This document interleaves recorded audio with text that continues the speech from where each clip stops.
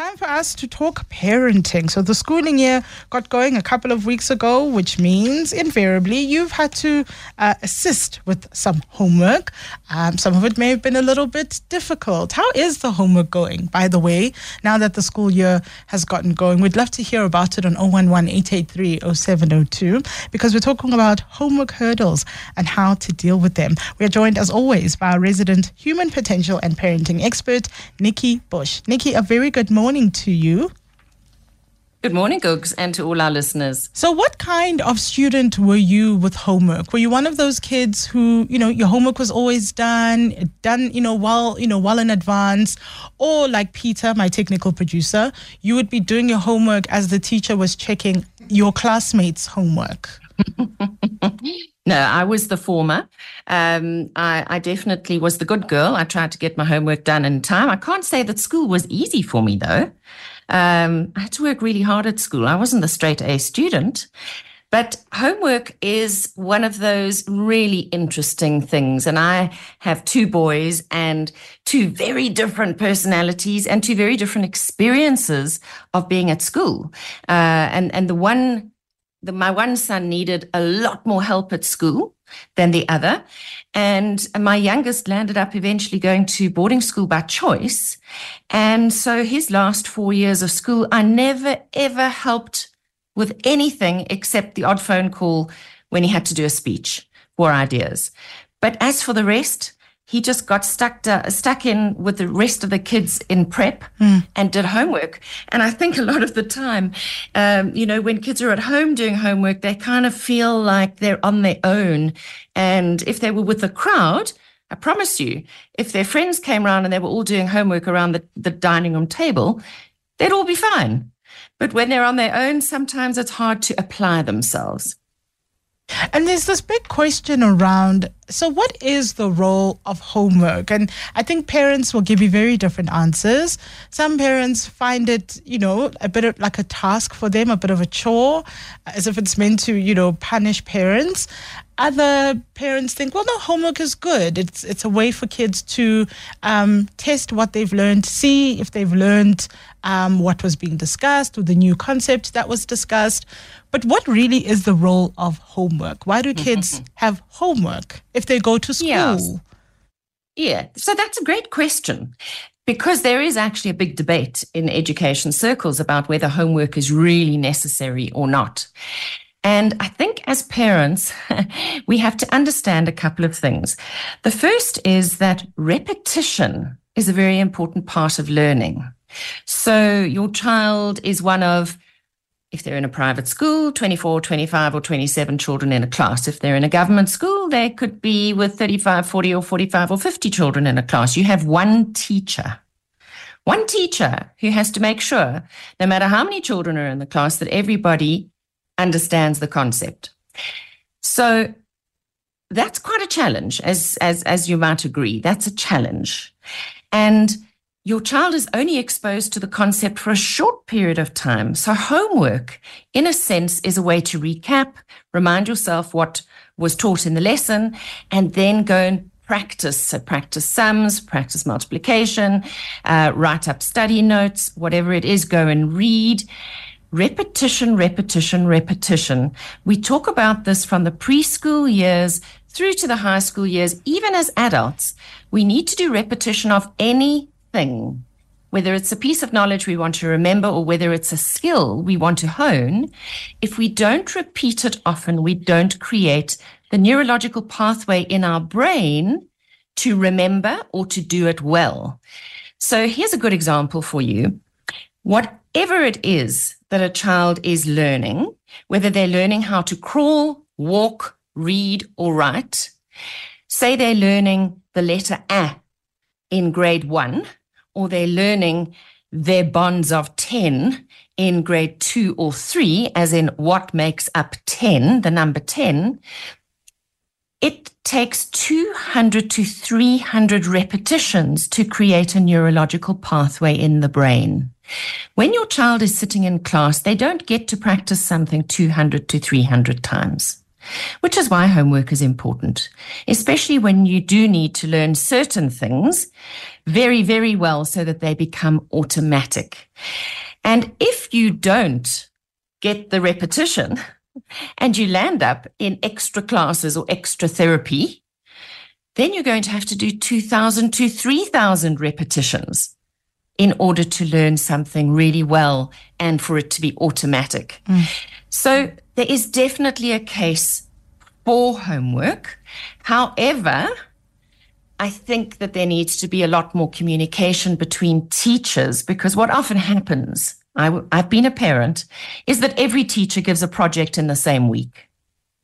And if you are a working parent, as most parents are, that's really tough, not just on your child, it's tough on you too, because that is a lot of extra research and extra work. So I think we do need to find a better balance, and a lot of that is going to boil down to teachers communicating with teachers within schools, and then parents also accepting that there is a place for homework, for children to learn how to apply their knowledge that they've learned in the classroom to a project. In other words, they need to be able to internalize what they've learned, make sense of it, and then package it in a different way. Not in the way it was given to them in class, but in another way, because that's what a project is doing. It's getting your child to understand and repackage that information to prove to the teacher that they did understand it. You'll often hear parents say that the amount of homework has increased. So they're finding that they're having to help with more homework. Is that necessarily the case? I imagine it would differ from school to school or from region to region, but in general, are kids getting more homework earlier on as well? Because I think it's expected you'll get quite a bit of homework in grades 10, 11, in your higher grades, but are we seeing more homework in the earlier grades? So I'm not sure if we're seeing more homework or if parents just have less time at their disposal. In primary school, there should always be the 3 R's, the reading, the writing, and the arithmetic, the maths, because you're trying to consolidate and create strong foundations and strong skills in those subjects. So I would always anticipate that there's going to be reading. And if there isn't reading coming home, I would be worried. There should always be some kind of maths and always some kind of writing, because those need a lot of repetition in order for those foundational skills to be laid. So I'm not 100% sure whether it is true that children are getting more homework, but I can say for the high school curriculum, especially if you're looking at an IEB school, the level of the subject matter that is coming home. And I've even seen this actually in grade 7. What grade 7s are doing today, I think my children were doing probably in the middle of high school. So it does seem that the level of thinking that is required is coming down. That critical thinking, the level of difficulty is coming lower and lower into different grades. But it also depends what kind of school your child is at, whether they are going to be learning a lot by rote or whether they're going to be doing project-based learning where they apply their thinking, whether they're in a school, maybe a private school, where they're doing the International Baccalaureate kind of curriculum, where the level of critical thinking is unbelievable, off the charts. But I must tell you, I have been to schools that do this, and I've listened to children in grade 7 do these presentations, and I am absolutely in awe of how teachers have got children to this level of critical thinking at such a young age. So it is an interesting conundrum, this homework conundrum, because we would like our children to come home and have fun, wouldn't we? Can they go and climb trees? Can they do sport? Yes, they need to do all of those things. They also need to learn how to do homework in a short period of time. And for many parents, if you are at home in the afternoon with your children, you're probably watching them play sport. You're fetching and carrying your children. You have time in the car. You might have one child in a therapy session while the other child is sitting with you in a waiting room. And so gone are the days where our children are necessarily always doing their homework sitting at a desk in a quiet place. And so we have to be a little bit flexible and creative, because our children may have to do their homework on the run. I see children in between extramural activities sitting on a school corridor with their books in their laps, quickly doing some homework in between activities, taking responsibility for their homework and doing it in short pockets of time. And it's an interesting thing to utilize the time that you do have with your children, like being in the car. If your child has to do times tables, when you're in the car, that would be the perfect time to do times tables. When your child is in the bath, that might be a great time. If they've been revising some content for a test tomorrow, to ask them questions, to test their content while they're in the bath, while you're at the dinner table, while they're sitting at the kitchen table and you're busy cooking. We also need to learn how to multitask. Yeah.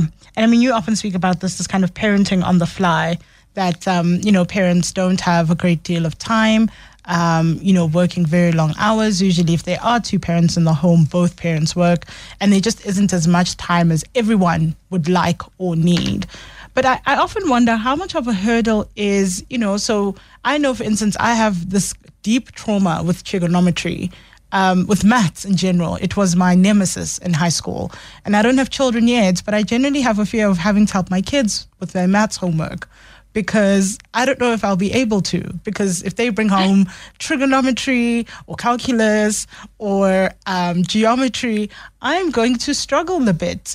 And I wonder how many parents often struggle with the concepts that their kids bring home, and they're not entirely sure how to help them. Not because they don't want to, they'd love to, but they just, maybe there is a bit of trauma, or it is just a difficult subject for them. Sure. So I have the same trauma as you, and I was the child who had extra maths lessons. I definitely couldn't help my children with maths. And at some point, they both had some extra maths lessons to help them through tricky concepts. And the thing with extra lessons is that very often schools provide extra lessons, and your children need to make use of those extra lessons because they're often for free. And they squeeze in an extra lesson just before sport starts at the end of the day, or extracurricular activities start. So you need to look at what resources you have available. I promise you, by the time your child gets to high school, you will not be able to help them with English, and you will not be able to help them with maths or science for that matter, because the level of what they're teaching now is what we probably learned at university. Because there's definitely, as I said, the level of difficulty and the critical thinking is coming lower and lower into the grades. So we do need to enlist the help of teachers and all the resources and extra lessons, etc., that schools provide. As I say, often free of charge. Our children sometimes don't even tell us about these things because they don't want to go to those extra lessons. But remember that you as a parent are actually the helper, not the doer. And you don't need to pass grade 2 or grade 4 or grade 6 for the second time. And so you need to help if you need to, but then you need to learn how to pull back. And if your child's not grasping a concept, there is, of course, a lot on the internet that you can go and quickly Google by some of the best teachers in the world. And then you also need to go and talk to the teachers. If your child is struggling, don't leave it for a whole term. Don't leave it for a whole year. Because if there are gaps, you need to close the gaps sooner rather than later. Otherwise, your child might be sitting in the class not understanding anything because they missed the foundational concept. So I guess your role as a parent really is to make sure your child is keeping up. And if they aren't, you need to find a way to stop that gap as soon as possible. We've spoken about how parents can help their kids become independent and ultimately be able to let go of their kids, not entirely, but let go of their kids enough that their kids are independent, capable, confident. And I imagine that applies very much so, most obviously with homework. I mean, you were just saying that you don't need to pass as a parent grade 6 or grade 4 again, but your kids need to pass it for the first time. And so doing the homework for them or giving them the answers might not be the best thing to help them do that.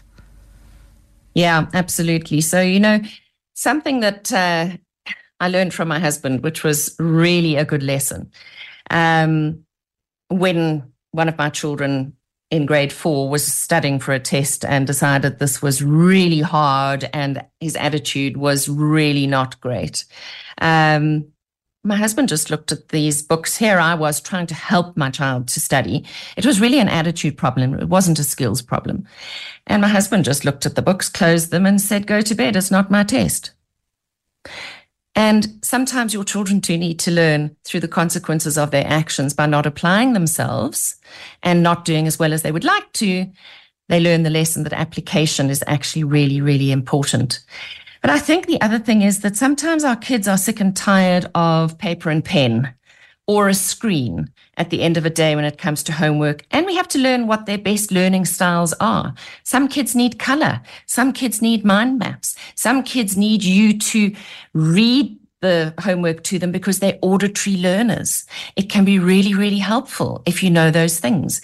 So I find things like writing on the windows with whiteboard markers instead of necessarily doing study notes on a piece of paper. That can light your child up. Writing on a mirror, using bath crayons in the bath when they're learning their basic sums. You create more of a multisensory visual experience than just repeating the way you did it in the classroom. So see if you can change the medium, because when you change the medium, sometimes you can change the outcome. And so what are some of the other tips, I know we've discussed quite a lot of them, that parents can use to help kids get the most out of their homework and make it less traumatic for parents as well? Yeah, so I think we need some basic guidelines and rules. And the one is that, once the homework's done, you can watch TV. So that needs to be kind of the basic rule. The thing is that we often say, go and watch TV, have a little rest before you start your homework. The fact of the matter is that TV can actually suck all your child's energy out, and they can be even more up after they've watched TV than before they've watched TV. So the thing is to try and help your children be efficient with their homework, get it done quickly and be done with it, and then you can relax. So if your child needs a breather, sometimes actual physical activity is the thing that's going to get their brain revved up to do homework before you let them flop down in front of that TV. So I would say give them something to drink, give them something to eat, get them to run up and down the stairs a couple of times, then get them to sit down and do their homework. You may need to guide them in terms of what needs to be done, what's most important, how much time are you going to need for this and that and the other. That's actually where we can play a huge role, is helping our children manage time around homework, because they don't have enough life experience to know how to do time management. So a lot of your role as a parent, I think, and a great place to leave this conversation, is helping your children to break up that hour or two of homework into chunks and apply those chunks of time to different pieces of homework. And a timer is actually a very good thing to have around the house, a good old-fashioned egg timer. Nikki, as always, it's great to have you on the show. Thank you so much for your time. That's a great pleasure. Thanks, Googs. That is our resident human potential and parenting expert, Nikki Bush, talking to us about homework hurdles and how to deal with them.